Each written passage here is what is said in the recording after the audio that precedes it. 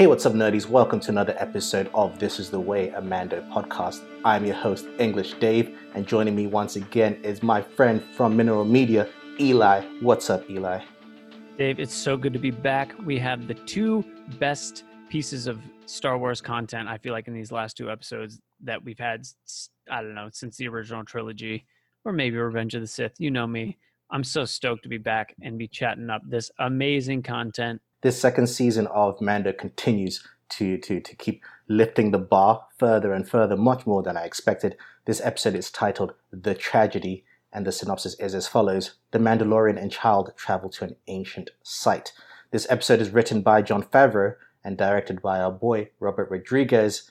And if you're a fan of his, this episode definitely showcases that. Robert Rodriguez is an inspiration to us. When we were in film school, we talked about this off podcast, but his book, Rebel Without a Crew, was sort of a, you know, the idealism that we could actually go shoot something on a low budget. And you know, I'm thinking when I'm watching this episode, one, this is so clearly Rodriguez, and two, he's probably coming in under budget. I guarantee, I'll bet $100 he is. And it's just like that amazing confluence of awesome VFX, awesome action editing and sequencing, and just his style and flair, and he's perfect for something like Mando. Which is exactly great, you know, and especially because of that whole Western cowboy theme to, you know, he kind of likes to dabble in that space. Another Absolutely. fact of this episode, it's, you know, Eli, you and I have, there's no secret about our feelings towards Boba Fett in terms of how he's presented in the movies compared to how fans have idolized him. This episode made me finally say, okay, I see it. I respect Boba. You know, I think I prefer Boba as old man Boba as opposed to younger Boba. I mean, we get so much more dimension with the character now. His introduction was so badass that I feel like the fanboys who love Boba and have loved him since the original trilogy get that payoff. But then also the skeptics like you and I, we sort of get to watch him enter the scene and go, okay, I'm on board now. That's what I feel like was the expectation. We never saw that to fruition, and now we have, and I'm fully on board. And like you said, an older Boba is more textured, is more layered. There's more depth to his character because he's not just some like dude standing in Arbor who's going to go hunt people down and has, you know, no remorse. He's a guy who's apparently loyal to his word. He's a guy who cares, who wants to connect with someone who's kind of similar to him in Mando. So hopefully a reoccurring character. But I mean, he's the kind of person that you can follow outside of Mando, and you're going to captivate the audience to stick with him. And so there's just this expands the Mandalorian world. And I think Tamara Morrison does a fantastic job, kind of fitting back into that role. You know, I mean, he played his own dad. He played his own dad before. He's a legend. He's a legend. And he looks great. He looks great, and I love it. And I think he brought the action. You know, even though at times you can tell when it's a stunt man, because, you know, Boba's got a bit of a gut going on, but, you know, we'll allow it because he can still kick ass. We just thought was great. While on Tatooine. I think our podcast mentioned that he ate his way out of the Sarlacc. That's how he escaped. I thought that was great. It was also great to see Ming-Na Wen return as Fennec Shand, because I thought Fennec Shand we didn't get enough of Fennec Shand before, and I thought that character's interesting, and I always loved Ming-Na. So it's great to see her come back. And let's get into the episode. The episode starts with Dank Farrik. If you're a fan of Star Wars lore, you know that's a curse word that's used, but this time Mando uses it in excitement because Grogu force pulled the knob from his hand, and he's excited about it. And, you know, we've been talking about how this season where Mando is forced to become more and more a parent as opposed to a protector. And I love that moment because that's exactly what a parent would react like when their child does something great. You know, it's like, throw the ball. Yay, you did it. And it also adds levels of personality to Mando. He's not just stiff and stoic all the time. What do you think of that moment? Well, I think, and you've sort of been a champion of this whole time, that the parental role of Mando is making this so, it's going to be so intense when either there's a decision to, spoiler alert, that they separate, obviously in this episode, not by choice, but what is looming is, how is Grogu going to be trained? And if he has to leave Mando's side, that could be problematic. Ahsoka said, you know, you guys have a special connection. and it makes the audience struggle with that idea, but it's also making the protagonist Mando struggle with that idea.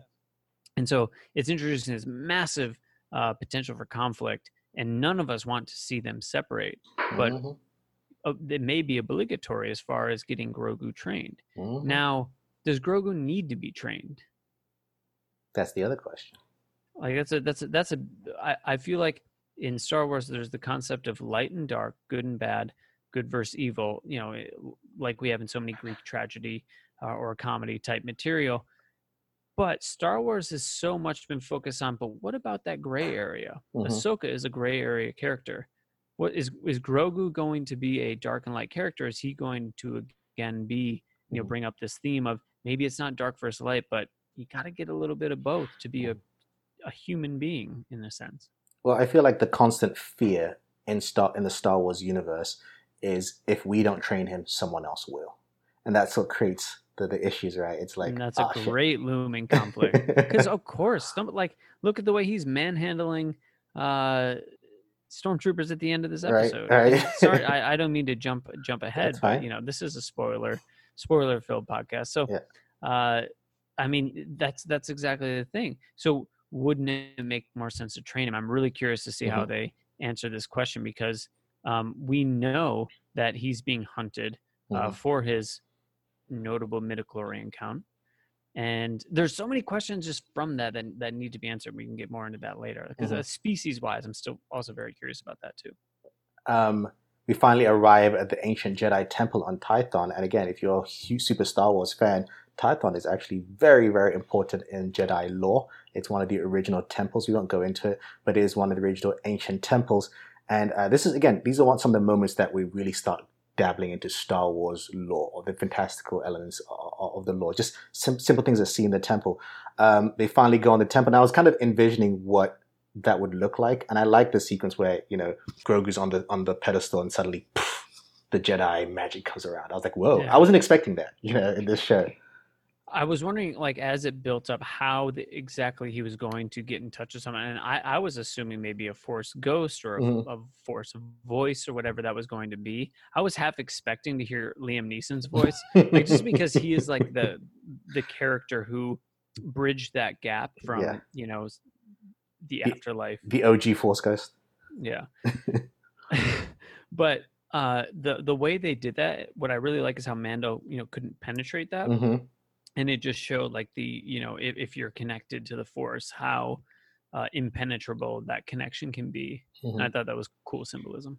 I really wonder, was he communicating with someone or trying to communicate with someone? I guess that's the question, right? I found, like, when I was watching, the only thing I could think of was he's clearly communicating with someone. I just got that, just the facial expressions, everything. That's just the sense I got. But I could be wrong. I've been wrong a lot. You can ask my partner. I mean, it could go anywhere. We could be surprised again, because Ahsoka said he should reach out into the Force and maybe someone will hear him. So, you know, my question is, like, was he just reaching out, or did someone hear him, and was he communicating back and forth with this person? Who is this person? Could it be someone that we know? You know, especially, you know, this show isn't afraid to bring people from the animated series. We have other characters like Ezra. Again, if you want to find out who these characters are, do some research. I don't want to spoil it for you. While Mando can't penetrate the force field, a famous ship arrives. Eli, how did it feel seeing the Slave One in a new version, not a rerun or old video, a new version of the Slave One? Well, not a new version of the Slave One, but seeing the Slave One again. Yeah, I was with my fiance who does not. So full disclosure, we're watching Star Wars through, but we're doing it in true chronological order as far as the canon. So we started with episode 1, and so she watched episode 2, but she wouldn't connect the two. And so I'm sitting there like, that's Slave One. Do you see? That's got to be Boba Fett. That's got to. She's sort of like looking over at me like, what? From what? I'm like, episode 2. You might Jango Fett. Oh yeah, that's the kid in the head. Yeah, but it's Slave One. I feel like a lot of people were having that type of reaction, but like, you know, because I'm not even a Boba Fett guy. Yeah.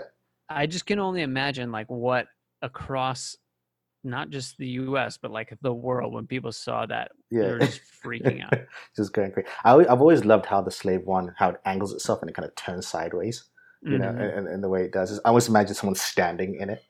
Right, right. Yeah. It Um, reminds me of like those Jigsaw fair carnival yes, rides. You exactly. know what I'm talking about? Unable to pull Grogu out of his forced meditation, Mando goes to investigate the ship, and after a bit of a shootout, we see that it is indeed Boba Fett, which is really great to see. Again, to see Tamara Morrison revisit the character, though technically this is his first time he's actually played Boba Fett a character, right? Because I think they would retroactively put his voice over the character in the original movies, and I think he was put Yeah. something like that. But I think this is the first time he's actually played Boba. Because I think earlier on he played his own father, right? He didn't play Boba. He played Django. He Yeah, played he Django. played Django.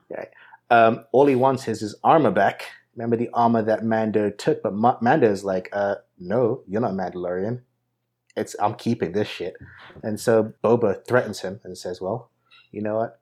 In return for the safety of you and the child, give me my armor back, unless I'm going to have Fennec Shand over there shoot the child.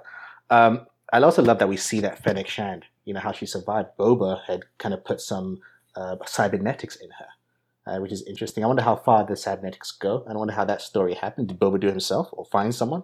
What are Boba's engineering skills? It's like, how is he a warrior? Is he, does he got a little bit of, technician ability? It's kind of cool. Like, what was he doing on Tatooine this whole time? And granted, it's not been that long. It's been 5 years, maybe. But still, 6 years. Well, that's my other question. Other people pose this question: why didn't he get the armor back from the Marshal initially? Why did he wait for Mando to get it and then go after Mando? Or maybe he tried. I don't know. I'm making that question. So it's either an exceptional plot hole, or they're going to dedicate an entire series to fill the plot hole, right? Like the 12 parsecs issue. Seriously, that's what Star Wars is doing. It's like Star Wars is now just filling in plot holes. It's just retroactive plot hole filling, and it's all good content. It's so good. What is Rogue One? Is Rogue One not just filling the plot hole of like how they got the Death Star plans and also like why the Death Star has such a glaring or that exactly, yeah. Right. It's like, why does it have such a bad such a weakness? Yeah, exactly. Literally, that is what Rogue One is about. I'm watching Rogue One. I had to pause it because my infant is hard to sit through 2 hours. Yeah. But I mean, like I'm just watching and going, this whole movie is entirely predicated around a really glaring plot weakness. Yep. And I'm into it. Hey. And I'm all about it. That's the genius of it, right? That's why it's a smart idea. It's like, hey, we should make a movie that explains this, and that's what they did. While they're arguing, 2 trooper vehicles, transport vehicles, arrive. Fun fact: we have seen those transport vehicles, which will be later used by the First Order. We saw in The Force Awakens. That's how we meet Finn in one of those. They're very spacious inside. A lot of troops can fit in there. I feel they don't care about space; just squeeze in. What that reminded me of was how it was so distinct that when you're inside that transport, it's very Saving Private Ryan. You meet Finn for the first time in The Force Awakens, and I just love so much how they shot that. And I'm like, I hope we get a little more of that like vibe of just like stormtrooper perspective and how like it's like a reign of terror, but also the individuals involved in it. It's like terrifying for them too. Here's another fun fact. Not this episode, but the previous episode is one of the first times we hear a female trooper. We hear the voice of a female trooper. Yeah, that's the first time. We haven't seen obviously we don't see the faces because we never see faces, but we hear the female scream of a female trooper, which is like a little nice addition that I like. They battle the troopers, and Fennec Shand does her best to take him out. I love when she takes him out with a boulder. I thought it was a nice little cool move. Were you getting a little Indiana Jones kind of Spielberg-y? Like that's the first thing that popped in my mind. Of course. I mean, every episode I like to tweet spoilers without context, and I tweeted a GIF of the Indiana Jones boulder escape because that was just the first thing that came to my mind. I'm like, yep. And you even see one of the troopers just get squashed. I was like, ouch by the boulder. And of course, we finally see Boba in action, which was fantastically great. He took his armor. And he just starts kicking. No, at this point, he doesn't have the armor yet. and he's also using the gaffy stick or Gaddafi stick. Yeah, before he gets his armor, he Yes. uses he uses the weapon of the Sand People, Yes, of the Tusken Raiders. which I'm glad we got to see. We've never seen those weapons in use. We've just seen them holding it. Yeah, and they're devastating. They've got like big, they're very like bug like. They got these big barb at the end, and like, ooh, God, I don't want to get knocked by that thing. Yeah, but once he does get his armor, he says enough of this. Looks he sees his armor, goes and gets it, and it's just again, like I said earlier, his intro is so badass. Like he just comes in with so much swag. So much swag. Oh, so much swag. Just drip. And I loved it. I also love when he does the knee rockets, which is the first time we've seen them on screen. Fans have known they existed, but it was right. That could have easily been a corny moment where he puts his knees up, shoots, but it was kind of a badass. I was like, yeah, nice. I love the brief moment with the troopers. When the lead trooper's like, flank them, you idiot! Just little moments like that. It almost feels like it was like a meta way to make fun of every action sequence with like soldiers. Flank, right. Flank. It's just so played out. Just flank them. After Boba takes out the two transports that try to escape, I love the little joke. I was going for the other one. I know it looked badass, but that's not what I was trying to do. Right. Just subtle, just because you need that. You need that in these action scenes. You need that. And it's like, let's remember the original trilogy and what made Star Wars so charming. It's the fact that it didn't take itself too seriously. It like recognized it was a goofy space movie. Exactly. But at this point, Gideon has had enough, and from the stratosphere shoots down, and boom! As far as I'm concerned, this is the tragedy of the title. The Razor Crest, R.I.P.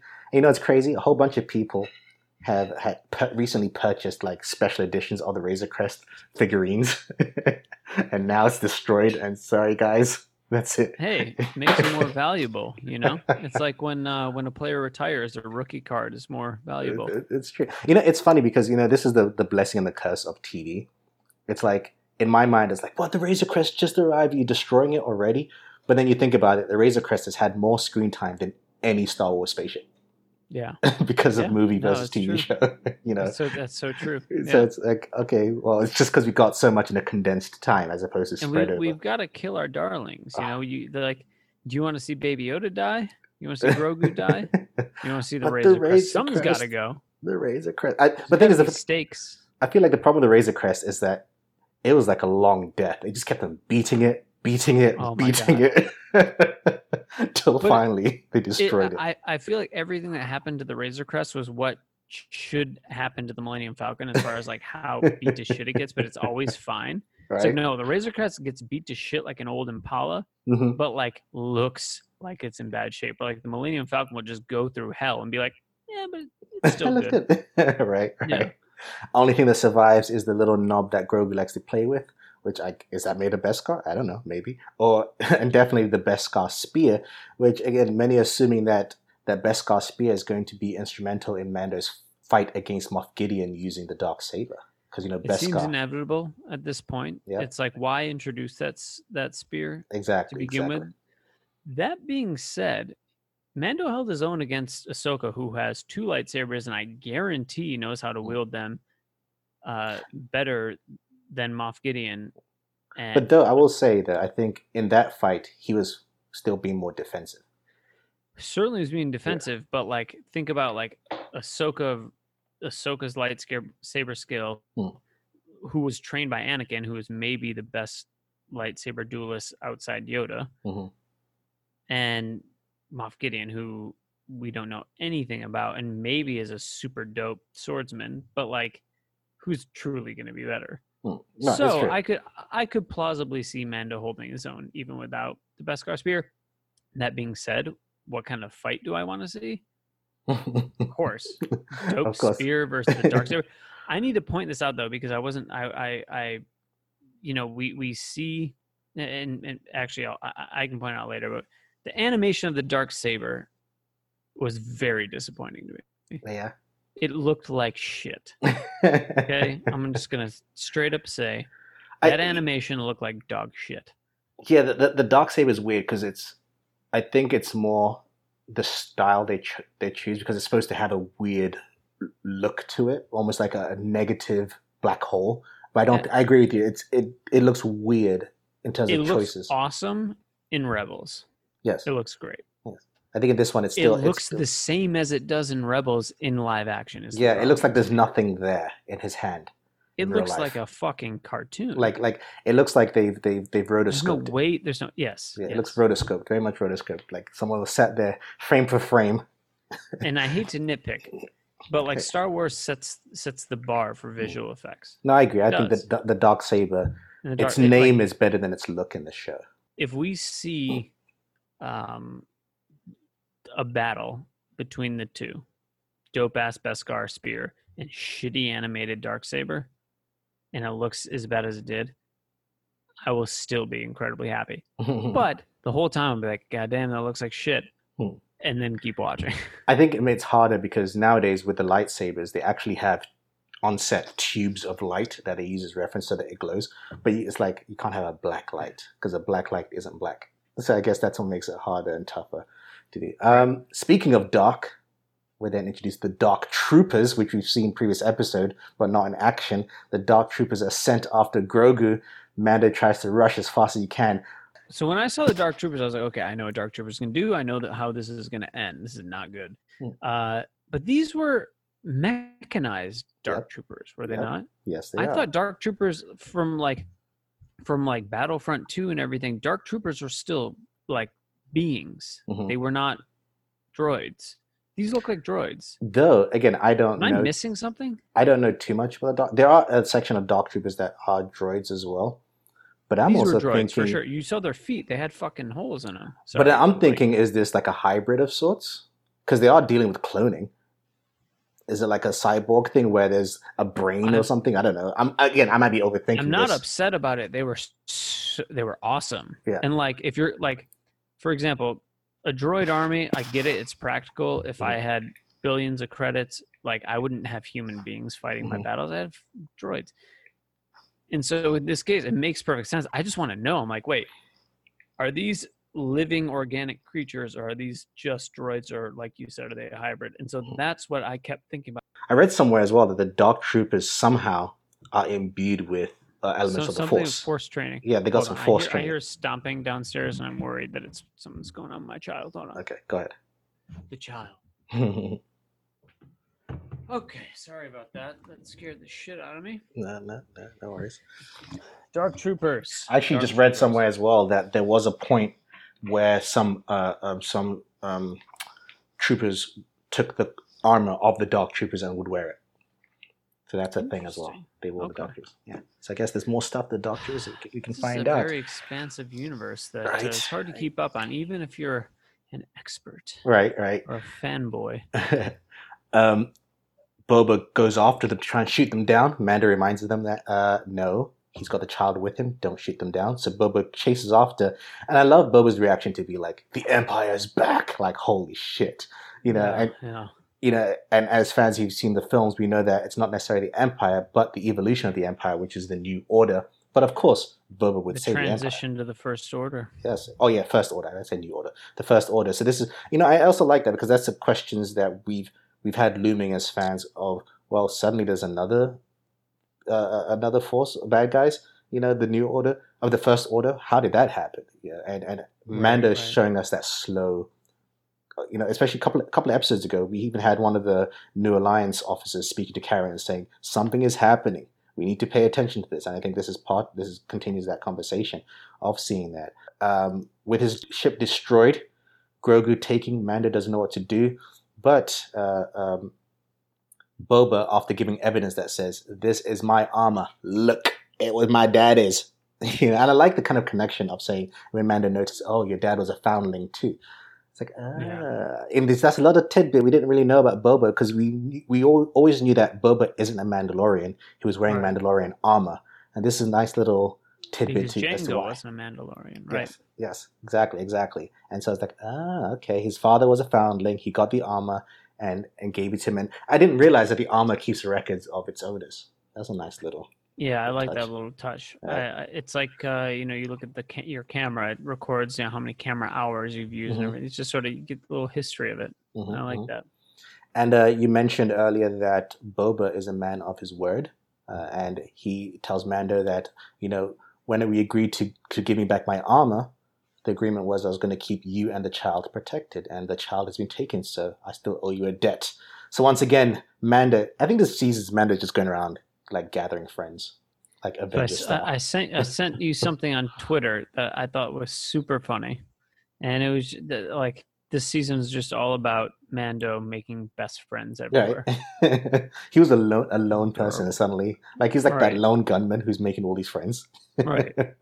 Speaking of friends, popular guy ever. Right. Speaking of friends, Mando heads back to Navarro, where he meets again Cara Dune, and now Cara is the official Republic Marshal after getting the badge. I think it's a nice little honor for her. We saw this when Mando returns to Navarro, that Cara Dune's getting courted by the New Republic. Mm-hmm. And so we see that she's now, sort of officially joined. Mm-hmm. And I think that's great because her character has faced a lot of pain in the past. And then we see her scrolling through the different prisoners, and we see Bill Burr's character. Yes, Mayfield. And I will take Mayfield any day of the week. Bill Burr is just an amazing comic artist, actor. I mean, when I saw it, I was like, yes, he's coming back. That's so Can I tell you, when he was introduced to come into the show, I was like, really? Bill Burr? I mean, I like him, but on this? What?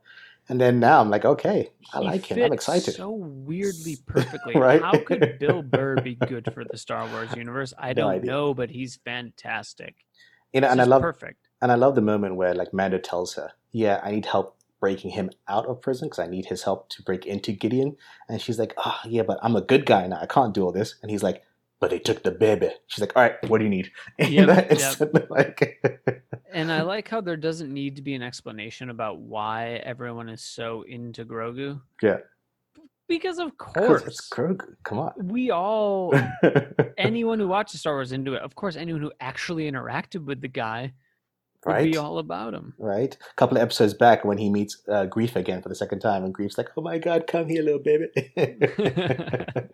I always love Greef's interactions, baby. Do the magic hands. Yeah, it's so good. And we cut to the epilogue of the episode. Gideon is with Grogu, and I love, you mentioned it earlier, Grogu just using his powers, taking out the troopers. And I feel like there are two types of fans' reactions to that. You have the kind of casual Star Wars fans who only really know The Mandalorian, things like that, who are like, oh, that's cool, Grogu's taking out the troopers. Then you have the hardcore fans like us, like, no, Grogu, you're going down the dark side. Exactly. Right.